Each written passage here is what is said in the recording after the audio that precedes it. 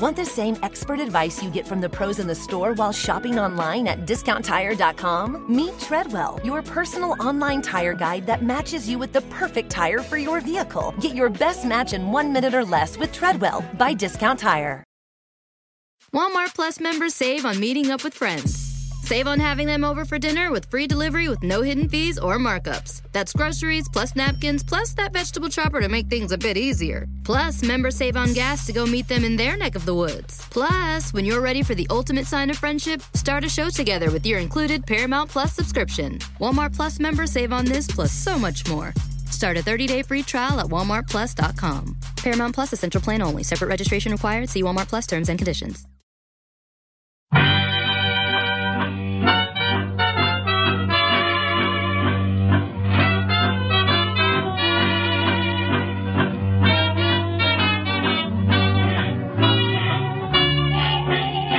Brett McKay here, and welcome to another edition of the Art of Manliness podcast. Do you sometimes wish you had a cabinet of counselors you could go to for advice anytime you wanted on how to make life better and easier for yourself? Well, my guest today created his own board of mighty mentors, a metaphorical roundtable of some of the most successful people in the world, and asked them all the same 11 questions on how to live a more fulfilling and productive life. And after that, he wrote a book to share all those insights with the rest of us. His name is Tim Ferriss. He's an author and host of the Tim Ferriss Podcast. We had him on our podcast to discuss his last book, Tools for Titans. In his latest book, Tribe of Mentors, Short Life Advice from the Best in the World, Tim shares the answers he got to the 11 questions he posed to a diverse range of successful people like Steven Pressfield, Jocko Willink, Grylls, and Greg Norman, among many. In today's episode, Tim shares insights from the people he interviewed on how to say no without feeling guilty or looking like a jerk, the book Successful People Frequently Gift Others, and what to do when you're feeling overwhelmed, distracted, and just generally down. This episode is packed with actionable advice, so you'll want to take notes. After the show's over, check out our show notes at aom.is/mentors. Mr. Tim Ferriss, welcome back to the show. Thank you, sir. Always a pleasure. You've got another tome of a book out, Tribe of Mentors. Yep. Short, all your books have taken up an entire shelf on my every time I say, and I should probably start saying, I'm going to write a really long book, and then maybe it'll end up really short, because every time I say, this time it's going to be a really short book, it ends up 600 plus pages. But yes, right. It's another book that, oddly enough, is almost exactly the same weight as Tools of Titans. So you could do bicep curls and be very symmetrical. There you go. I mean, yeah, even the title says Short Life Advice, but again, the book is 600 pages long, but there's lots of short life advice in here. So let's talk about what was the impetus behind this book. And it weighs the same as Tools of Titans, but how is it different from Tools of Titans? Yeah, there's some critical differences. The similarity is really mostly format, in the sense that people really loved the short, actionable profiles of Tools of Titans. So that has persisted into Tribe of Mentors. But Tribe of Mentors, the origin story is totally different. I had a very, very difficult and very intense year in 2017. It seems like a lot of people did. It was a really gnarly year. And I turned 40, which wasn't that big a deal to me. Didn't run out and buy a Corvette or anything. But the number was meaningful in the sense that I felt like I had passed the midway point, at least based on averages of lifespan in the US. I was like, you know what? Now maybe I'm finishing the second half of this one lap that we call life. That was one piece. And a lot happened within a 4 to 8 week period. So that happened. The 10th anniversary of the 4-Hour Workweek coincided with the exact day, 10 years to the day of the publication of the 4-Hour Workweek, found me stepping onto stage at TED for the first time to talk about how I came very close to committing suicide in college and how I've battled with bipolar depression my entire life, which was a really odd, surreal juxtaposition. And that led to a lot of conversations with other people who are struggling with darkness. And you'd think of the room at TED, everybody has everything figured out, but a really high percentage of people reached out to me to tell me about their demons and how close they'd come to the brink. So that happened. Then a bunch of my friends died, not to make this super heavy really quickly, but a bunch of my friends died from natural causes, but very unexpectedly or via accident. One person I knew, past tense, committed suicide. And just a lot hit me at once. And I thought, maybe I'm spending time on things I don't want to be spending time on. Maybe I've overcommitted. Maybe I want to double down on my family and a handful of loved ones and learn to say no to everything else. And I sat down with some tea one morning and journaled on questions I wanted to answer. And it was really hard. I found it overwhelming. The list got really big. And I asked myself one question towards the end, which I've learned to use a lot in the last 2 years. And that is, what might this look like if it were easy? And I wrote down many, many, many, many different ideas. And there's only one that really stuck, which was, why don't I take these questions and ask 100+ people who are the best at what they do in many different areas of many different ages, say from 20s all the way up to 70s and 80s, and borrow from them. Just take their answers and try them out and see what works for me. And that's how the book came to be. And it's very different from Tools of Titans in the sense that there's a lot of advice that I wanted to include and solicited about overcoming failure in dark periods and creating those emotional safety nets to prevent you from downward spirals. There's a lot about how to say no, different techniques and strategies that people have, ranging from, say, co-founder of Facebook, Dustin Moskovitz, all the way to writers and so on who have had to learn to say no. I even included rejection letters that I got from people who said they had to decline being in the book, which is a whole separate story. And what to do when you feel overwhelmed, distracted, unfocused. What do these people do tactically, very concretely? So the subject matter is quite different, I would say. And I suppose what I've explained so far alludes to the fact that in Tools of Titans, it was basically a highlight reel from the podcast. I mean, you had 95% of the people in the book were from the podcast, and I was pulling out my favorite pieces. In Tribe of Mentors, it's a completely new cast of characters, and nearly no one in the book has been on the podcast. And I asked them all the same 11 questions. So it's easier to spot patterns in the responses that you see. So long story long, that's Tribe of Mentors. And like pretty much all of my books, but particularly I would say this one, I needed this book and I couldn't find it. So I had to write it. Right. And writing, maybe not for you, but for me at least, is painful. It's a really hard process. And no, it is. I hate it. It takes a lot to get me to write a book, but 2007 was really brutal and I needed help. So I went out and I found the help and then put it into the book. Yeah. You asked the same 11 questions. You had a ton of them. So, I mean, how did you hone in on these 11? I mean, what was it about these questions you've like, this is going to make my life easier or somewhat more easier if I know the answer to these? Yeah, a lot of them were variations of the questions I had been asking myself, or the tactical versions of the questions I'd been asking myself. So separating, say, the critical few from the trivial many and saying no to more things. Categorically, just across the board, saying no to many different types of things as policies. What's the best way to do that? And I would ask then people about what they've learned to say no to more in the last year or two, and what tactics or techniques, what wordings had they found helpful.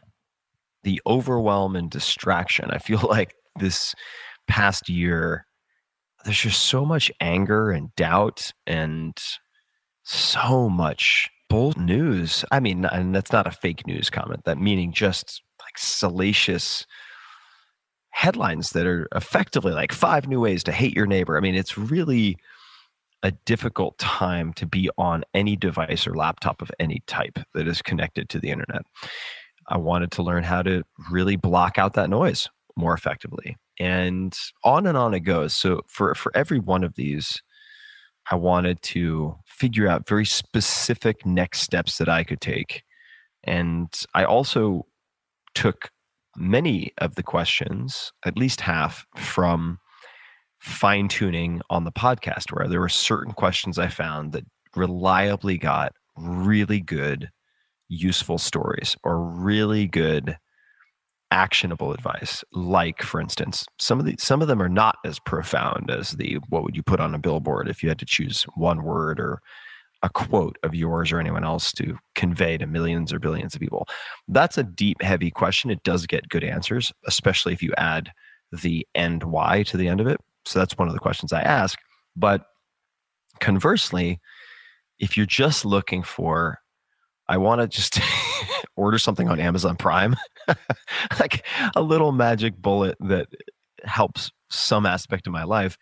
Okay, well then you can ask everyone, what purchase of $100 or less has most improved your life in the last year or in recent memory? And then wham, bam, thank you, ma'am. You have something that's lighter weight that you can use. So that's also one of the questions. So let's get into some of these questions. And I'm going to ask you about the ones that I was drawn to. I thought it was funny. As I was reading it, there'd be answers that I would read every single time. It's like the how to say no. Because I suck at saying no. And I'm still working on it. But there were some I kind of glanced over because it just didn't resonate with me. And I'm sure that's how you're supposed to read the book. Yep.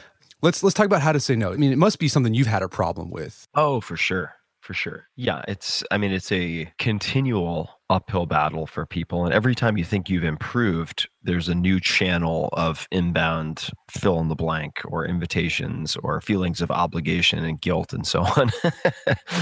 Whenever you think you have it somewhat figured out, then there's more added to it. But this is a toolkit that is, I'm not going to spend too much time on defining the problem because I think it's so obvious, but in a world where there's more information and noise and invitations and email and social notifications and so on than you could possibly consume or act on in a lifetime, like there's more generated every day than you could possibly consume or respond to. You have to get really good at ignoring things. So cultivating selective ignorance and being able to live with that, conditioning yourself to accept that as a binary reality. And then secondly, you have to get very good at declining things. And there are different categories of declining. There is, for instance, there are different approaches ranging from using email autoresponders, which say something like, as a policy,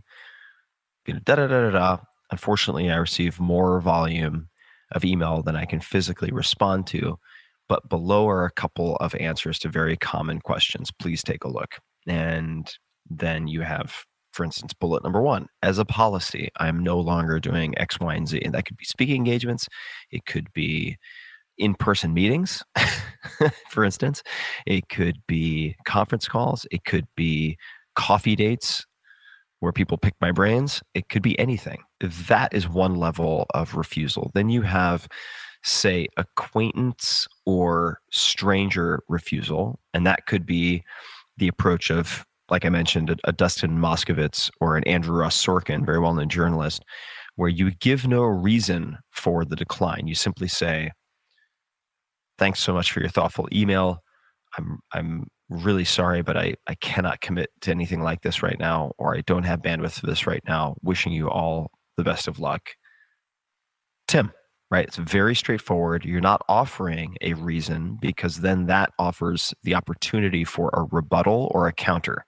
And I'm sure you've seen this happen, right? That's one level down from autoresponder. You have a blanket template response, which you can, on your iPhone, for instance, in settings, or using a program like Text Expander, create short 2-letter combinations that automatically auto-populate these template responses, right?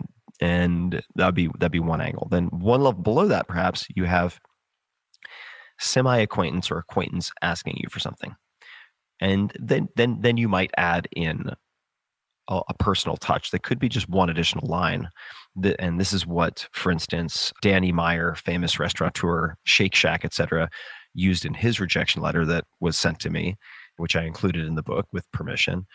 Or Neil Stephenson, famed science fiction author of Snow Crash and so on, same story, where they might say something along the lines of, I'm struggling so much with my own to-do list that every time I knock off one of my own items, it seems to spawn 10 more, just in the hopes that I'll get to the point where someday it becomes shorter rather than longer. I'm saying no to all outside invitations or commitments for X period of time. right? And that takes the sting out of it a bit. It lets you know where they are and allows you to consider walking a mile in their shoes so you understand exactly why they're refusing it, even though they might want to accept. And very often that comes along with phrasing along the lines of, I realize this is a great opportunity and I'm sure I'll be kicking myself later for saying no, but just for my sanity right now, I can't commit. Very common that there's some phrasing along those lines. Wendy McNaughton, very famous illustrator, did that in her email to me.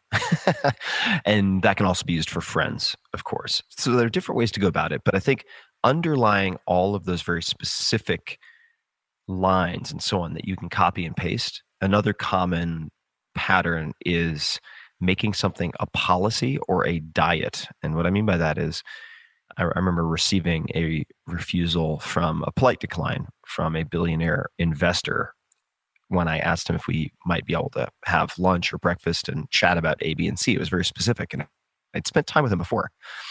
And he said, really sorry, I'd love to, but I'm going on a no meeting diet. No meeting diet for the next quarter because I've gotten so behind in other channels. I just need to catch up. And I was like, wow, no meeting diet. That's interesting. And I started using it. No meeting diet, no conference call diet for X period of time. And for whatever reason, maybe it's because it's depersonalized. People respond really well to it generally, but people are going to get hurt feelings. People are going to get upset. There are people who will take it incredibly personally, and you have to accept that as a tax of having been fortunate enough to be in a position where you have more inbound than you can handle. Does that make sense? That makes sense, yeah. Some variation of the following has also popped up over and over again in Tribe Mentors, which is there's no one sure path to success, but there is one sure path to failure, and that is trying to please everyone. Yeah, that's where that stoicism comes in, right? Exactly. Which also crops up a lot. Like Arianna Huffington, her most gifted book is Meditations by Marcus Aurelius. Yeah. We'll talk about that gifted book question because I thought that was another section I focused on a lot. But one of the most powerful bits of advice I got from the How to Say No, the issue that I often have is someone will ask me something that's like 3 months from now. And I'm like, yeah, of course. And then when it comes, you're like, damn it, I don't have time for this. And so I forgot who said it, but it was like, imagine if the event was this Tuesday. Would you say yes to that? As Esther Dyson was in there. And I think Tim O'Reilly and Kevin Kelly, all three of them, but they got it from Esther Dyson. Yeah. Would I say yes to this if it were next Tuesday? Right. I've caused more problems for myself saying yes to things that are, months in advance. That was a game changer for me. That's a really good one. Another one from Kyle Maynard, who was born a quad amputee. So he's a congenital quad amputee. He has no arms, no legs. His arms are cut off basically mid-arm.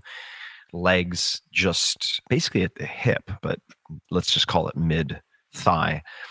And he's the first quad amputee without the aid of prosthetics to climb Mount Kilimanjaro. And to put that in perspective, there are able-bodied athletes who have died climbing Mount Kilimanjaro. He military crawled the entire thing. He's a stud in many other ways, but he's gotten to know a lot of people at the top levels of special operations, and he's also spent time with many, many well-known CEOs. And one CEO gave him great advice that had a huge impact for him, and it's had a huge impact for me, and that is, if you're considering an opportunity or an invitation, project, or an employee, doesn't really matter, or even an entree at a restaurant, and you want to get an honest opinion on an entree you're considering ordering, you can rank or ask someone else to rank it from 1 to 10, but a 7 isn't allowed. This is really subtle, but very, very, very powerful. I've been using it all the time. So you can rank from 1 to 10, but you can't use the 7. Why? Because the 7 is the non-committal or semi-ambiguous Switzerland of answers. It doesn't really give you a lot of meaningful information. On the other hand, if you're considering an invitation and a 6 is barely passing, that's a no. And an 8 is, I'm 80% stoked on this. I'm actually really excited. 9, 10 or above and beyond. When you remove that 7, it becomes a very clear yes, no answer. And what Kyle noticed for himself is that when he looked at things he would give a 7, it was almost always out of guilt or obligation or fear of missing out, which are not good reasons to commit to time-consuming anything when time is a finite, non-renewable resource. So that's been hugely helpful for him and also hugely helpful for me. Rank it from 1 to 10, you can't use a 7. And by the way, testing this in restaurants, because you always hear oh, well, everything is good on the menu. And you're like, thank you very much for no information. Right, yeah. But if you ask them for a specific entree, how would you rank this 1 to 10? You can't use a 7. Something's going to happen. Either they're going to waver and then, yeah, I'm not sure. That's a 6 or less. On the flip side, if someone says 8 and they do it quickly, you know it's a good dish. And I've had 100% success rate with that so far. The other thing that was encouraging about some of the answers in the book to that question was that some of these people, very successful people, said, I can't answer that. I'm terrible at saying no still. And these are... Yeah. And I left those in very deliberately, right? Just to show that if you're terrible at this, you're not uniquely flawed. Like some of these people who many would assume are just hitting home runs with everything are terrible at it, right? So it's a lot of very accomplished people just answer, I'm terrible at this. I can't wait to read other people's answers. All right, so let's get to that question. What book do you gift most frequently? And that was, I've had like 50 new books on my Amazon wish list because of this. But why ask that question instead of like, what's your favorite book? Why ask what book do you gift most frequently? Yeah. Because of several reasons. Number one, the people I interview tend to be very well read. They've read hundreds or thousands of books. And if you ask them, what is your favorite book or what are your favorite books? It's too long of a search, or it's too broad of a search query. It would take too long typically for them to figure it out. And they normally come up with 1 or 2 books that they've really liked in the last year or 2, which is not what you're looking for. Second, they're very often well-known people who are aware of the risk that if they say X, Y, and Z is my favorite book, that it will end up in Wikipedia haunting them forever. And they'll look back and they'll say, good God, if I had 10 minutes to think about it, I would have given you a different answer. Most gifted, conversely, usually it produces a very, very clear, very short list. Nearly everyone, not everyone, but nearly everyone has their go-to 2 to 4 books that they gift to many people. This is important for another reason. Favorite book means favorite book for the person you are asking. Most gifted book means it is one of their favorite books they feel applies to more people than just themselves. So it's more broadly applicable. So those are a number of the reasons that I've chosen to tweak it and make it what book or books have you gifted the most to other people and why. Right. You're kind of using the market to figure out, right? They're putting skin in the game when they actually go out and buy a book for somebody. Exactly. You mentioned there was patterns you saw, and there are. What was the book you saw brought up over and over again that surprised you? Maybe it shouldn't surprise me, but Man's Search for Meaning by Viktor Frankl popped up a ton. The one that popped up more than I might expect that is lesser known is Poor Charlie's Almanac by Charlie Munger, who's the right hand and investing partner of Warren Buffett, most famed investor in history, arguably. Then there were books that also came up, even fiction, like Siddhartha, for instance, by Hermann Hesse, came up repeatedly, which I went back and reread as a result because I'd read it in high school or college and really taken nothing from it. And I went back and I read it now at age 40, and I think this is true for many books, Lord of the Flies, Animal Farm, and so on, that you may have read a long, long time ago, that they don't fully have an impact until a little later in life when you've put on a bit more mileage, had more experiences, have seen or experienced death in some capacity, and then you really have the life experience and lenses through which to view the pages and get something from them. So Hermann Hesse, Siddhartha was another that cropped up. Those are a few that come to mind. The one that I was surprised by was Ayn Rand. There were a few people who said, I knew something about their politics a little bit, and I was like, they're not objectivists, but like they're like, that book, like changed me. Oh yeah, that surprised me. Yeah, Atlas Shrugged came up a lot. Certainly came up a ton, and so Ayn Rand or Ayn Rand, depending on how you say her name, came up a lot as setting the stage for these people to strive for self-reliance. And it's important to note that you don't have to agree with everything in a book to make it one of your favorite books or one of your most gifted books at all, right? It just has to net have a huge positive impact. And Atlas Shrugged certainly came up a ton. One that has come up a lot is the 5 love languages also. Yeah, I've been hearing that more and more from people. Yeah, it's a really, for intimate relationships, even just familial relationships, very fascinating book. And some of the icons of the business world and private conversations, not in this book, have also mentioned the 5 love languages. And the list goes on. And then there are the esoteric books, the really weird books. That was really interesting. That makes up like the bulk of my Amazon wish list. Are these just really weird things I never even heard of? Yeah. So for instance, I mean, the books that have informed the world's best poker players that tend to be pretty out there, or a lot of them are pretty out there, and very fringe books on rational decision making. Those are some of my favorites to dig into. The weird ones, the really weird ones. What I like about, because I mean, I hate reading like airport pop business books because they usually just tell you what you already know. Yeah, they spend 50% of the book defining the problem that you already know, or you wouldn't have bought the book. Right. Yeah, right. And then they mention the marshmallow test somehow, and then you're like, all right. Right. But yeah, reading those like really theoretical books gives you insights that you can apply to other parts of your life, whether it's your business, your personal life. I found that to be the case in my own life. Yeah, oh, definitely. And many of these folks, just to note another perhaps unexpected pattern, is that if you look at many of the best investors in the book, so you have Ray Dalio, founder of the world's largest hedge fund, $160 billion under management, Bridgewater Associates.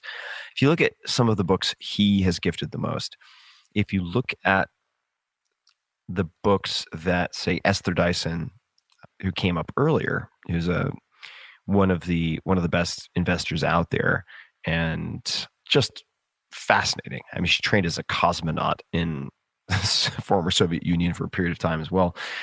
Many of these investors pay a lot of attention to books on evolution, different types of evolution. So, for instance, her most gifted books, Esther's most gifted books, include The Biology of Desire, Why Addiction is Not a Disease, looking at addiction and the evolutionary basis or biological basis for that. 2 of her books are very closely related. This one is From Bacteria to Bach and Back, subtitled The Evolution of Minds by Daniel Dennett, How Consciousness Arises, How Much It Depends on a Sense of Past, Present, and Future. And when you dig a little bit and you ask these folks why they pay so much time reading about evolution, it's because they want to be able to spot the cognitive biases and the consensus realities and the uninformed conclusions we come to based on millions of years of hardwiring that is optimized for a reality that existed, say, 50,000 years ago, right? I mean, we're really not designed to be living in cities with a constant barrage of information and sensationalistic headlines and so on. We are not, biological evolution is very, very slow. And in the grand scheme of things, if you look at, say, from the agricultural revolution to industrial and now to where we are, it's just the blinking of a firefly, and we're not prepared for it. So by studying what we are hardwired to do, which is very often exactly the opposite of what is in our best interest, you can spot uncrowded bets. You can spot contrarian thinking when it is most advantageous. And that's exactly what good investors do in many, many, many, many cases. So that was another cool, I thought, connection that was very obvious when you read through the book, is that really good investors who are consistently, and when I say consistently, I mean for decades, beating the market and at the top of their game, pay a lot of attention to evolution. Yeah. Well, I'm going to ask you this question. What book do you give most frequently? The book that I give most frequently for many, many years was a Penguin Classics book, Letters from a Stoic. It is a compilation of letters written by Seneca, a Stoic figure, a Roman, famous playwright, arguably the most famous playwright of his day, also the wealthiest investment banker or its equivalent, and an advisor to the emperor at the time. And these are very pragmatic letters to one of his students or proteges named Lucilius. Like, oh, Lucilius, I hear that so-and-so is smack talking you behind your back in the Senate. Like, here's how I would handle that. Dear Lucilius, I'm so sorry to hear of your mother's passing and your difficulty with grief and how it's affecting your work and your family life. Here's what I would suggest. Very concrete. I've given out hundreds and hundreds of copies of Letters from a Stoic directly to people who have visited my homes over the last, say, 15 years. Had a huge impact on me. Those can be found for free online as the Moral Letters to Lucilius, Lucilius. And they had such a tremendous impact on me that I ended up spending 6 months. And this just goes to show, when you say to yourself, oh, I'm going to do this, it'll be really easy, you should stop and really think about it. Putting together a free set of PDFs, ebooks, called The Tao of Seneca, TAO, like the Way of Seneca, the Tao of Seneca, which are all of these letters plus interviews with modern thinkers and illustrations and stuff. That's completely free. So the book I've given away the most was originally the Penguin Classics version, Letters from a Stoic, which I would keep stacks of at home in the closet. And if anyone came to my house who hadn't ever read these letters, I would give them a copy before they left. That would definitely be far and away number one. I've also given away a lot of copies of the fiction book, Zorba the Greek, which I think is great for people who tend to be very hyper analytical and trapped in their own heads, because it chronicles the adventures and misadventures of a very type A analytical driven person, and Zorba, this character who's exactly the opposite, just a wild man who enjoys life and is very Epicurean, throw caution to the wind type of character. So the two of them make for a really entertaining and very informative contrast as they go through all of their various adventures. Yeah, Seneca sounds like the proto tribe of mentors then. Yeah, in a way it is, in some senses. And Zorba the Greek, the movie's also fantastic. Yeah, I haven't yet seen it. Now, it's great. Based on that, I might actually see it. I didn't want to see it because I didn't want to sully how much I love the book. Because, for instance, you take His Dark Materials by Philip Pullman and The Golden Compass and so on. That movie was terrible. It was so bad, it just made me angry that they desecrated this incredible work of fiction. So I'm glad to hear that Zorba the Greek is good. I might watch that over the holidays. Yeah, Zorba, teach me to dance. I want to dance. It's great. Anyways, let's get to this question about being unfocused, feeling overwhelmed, because I think that's what a lot of people are feeling these days. What were some of the most common answers you got from folks on how to combat that? Some of the most common answers were some variation of, to get out of your head, get into your body. That was one. So some component of exercise, and people have many different approaches to this. So you can pick your favorite version of it. Another was that came up again and again and again and again was journaling in different capacities. Whether that's Richa Chadha, who's a very famous Bollywood actress, who will, if she's anxious or feeling overwhelmed, will write about her problem or fear. She'll say, I am worried about X because, and then just write. And then once she hits a pausing point, she'll ask the question, so what? Like, what then? What happens if that happens? And then she'll write again. So what? And she'll keep asking, so what? Until the fear has been disarmed. And she finds that to dramatically lower stress and anxiety, which is something I also do effectively.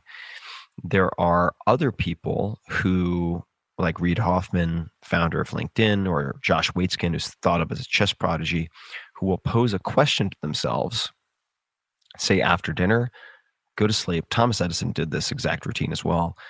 Then they wake up, and before any input from their devices, before breakfast, before any of that, they sit down and they journal on the question that they asked themselves the day before, or the situation that they posed to their subconscious mind. That's also very common. And there are, I would say, perhaps a dozen or 20 different approaches to journaling that people describe in Tribe of Mentors, but the underlying point being to take what might be very nebulous or disconcerting thoughts in your head and to trap them on paper so you can look at them under a magnifying glass and either completely diffuse the boogeyman and realize that you have no real reason, no real need to fear what you're afraid of, or to gain clarity on whatever the next steps might be. No, I think writing's powerful because, as you said, emotions are irrational, they're nebulous. But like when you start writing, your brain kicks into analytical mode, like linear mode. Yeah, right? Exactly. I think it's interesting. The Stoics, like they used writing as a way to do that, right? To practice Stoicism. They did. And I think it's very underutilized. And when I say writing also, in today's day and age, given what happens when you turn on a laptop, I think it is a competitive advantage, or at the very least, very valuable to do this by hand. And just because I have it open to this page, not Esther Perel, different Esther Perel is also in the book, who's amazing, but Esther Dyson, her answer when she feels overwhelmed is she asks, what is the worst thing that could happen? And what she says is fear of the unknown is generally far worse than the fear of something specific. And I'll just finish it because it's super short. If it's not the death of yourself or those you are responsible for, there's probably some reasonable set of options you should consider calmly and thoughtfully. This is straight out of Seneca, right? I mean, this is straight out of Stoicism. And it's most valuable when you put it on paper. Yeah. No, Dwight Eisenhower did the same thing throughout his career. People don't know this. He would just, if he had a problem, he would just write a memo to himself and then he'd throw it away when he was done. What was the most unusual way to get focused or combat the overwhelm? I'm not going to get it totally right, but Greg Norman, the golf player? Yeah, golf legend. Greg Norman, I think he starts with like yelling at the top of his lungs. That's stage one. And then there are other steps after it, but I remember just cracking up when I first got his responses. Right. And I think it was funny because he also said like, oh, Buddhism changed my life. But then right after that, it's like, I yell this obscenity as loud as I can. Yeah, exactly. There are, some people stick their head in a bucket of ice. Was a rather unusual one, I suppose. And I do ask people, I ask everyone, I mean, this is one of the questions, what is an unusual habit or an absurd thing that you love? And you get some really weird answers. And the point of that question is to, I suppose, accomplish two things. One is to just humanize these people so that you realize everyone's crazy. It's not just you. And that if you think anyone's normal, you just don't know them well enough yet. So there's that piece just to make everything more approachable. But you also get some ideas for cool hobbies or weird superstitions that you might find kind of cool. So if you're hyper rational, it might be kind of fun to adopt like arbitrarily 2 or 3 superstitions that you find really enjoyable, which is something that I do. So, yeah. What are those superstitions? Or is it something you can't say because they're like totems? No, right, okay. No. I can. It's not like Candyman. I can mention what they are. For instance, I don't like using red ink to sign anything. I'm pretty sure I picked this up in China. It might have been somewhere else in Asia. where in certain instances, red ink is considered bad luck or for breaking contracts. So I don't like using red ink for signing anything. And there are good superstitions and then bad superstitions, or you can think of things of omens for good or omens for bad, right? So the number 555 is a good omen because I finished copy editing the very last line of my second book, The 4-Hour Body, looked up in a tea shop and it was 555. I already like repeating numbers. So now if 555 pops up on my phone, I always take a screenshot. So that's another weird one. What do you do with the screenshots? What do you like? Have a? I just keep them. Okay. I don't do anything with them. I just like the act of taking the screenshot to pause and capture that moment.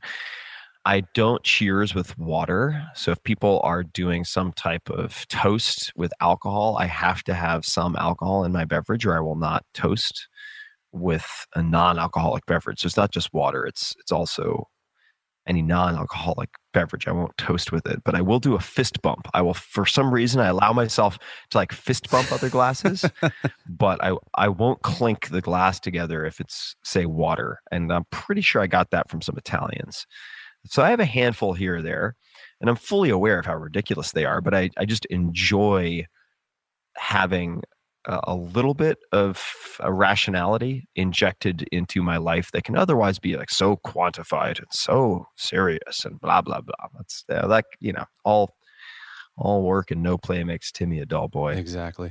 Well, Tim, there's a lot more questions we could dig into. We're going to have people go out and get the book. Where can they find out more information about the book? Do you have a website for it? Yeah, tribeofmentors.com. You can find sample chapters. I put up, if you search Tribe of Mentors, Terry Crews, I put up 6 life lessons from Terry Crews. But the best place to go is just tribeofmentors.com.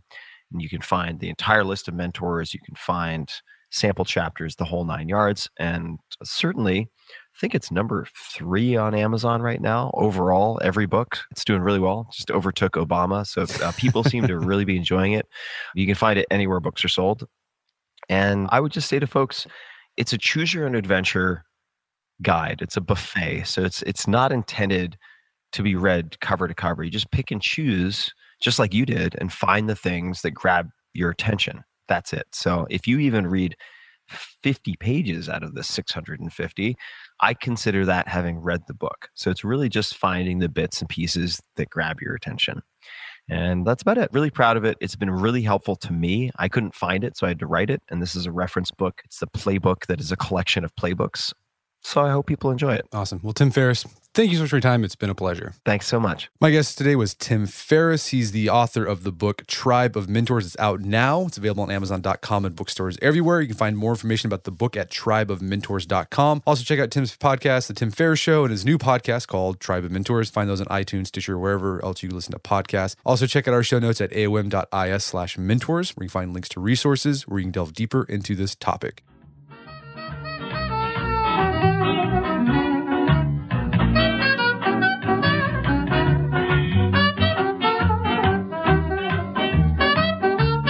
Well, that wraps up another edition of the Art of Manliness podcast. For more manly tips and advice, make sure to check out the Art of Manliness website at artofmanliness.com. If you enjoy the show, have gotten something out of it, I'd appreciate it if you take 1 minute to give us a review on iTunes or Stitcher. Helps out a lot. And if you've done that already, thank you. And please share the show with your friends and family members. Really would appreciate that as well. This show is recorded on clearcast.io. If you are a podcaster who does remote interviews like myself, check it out. It's a service I developed to make our podcast sound better. Clearcast.io. As always, thank you for your continued support. And until next time, this is Brett McKay telling you to stay manly.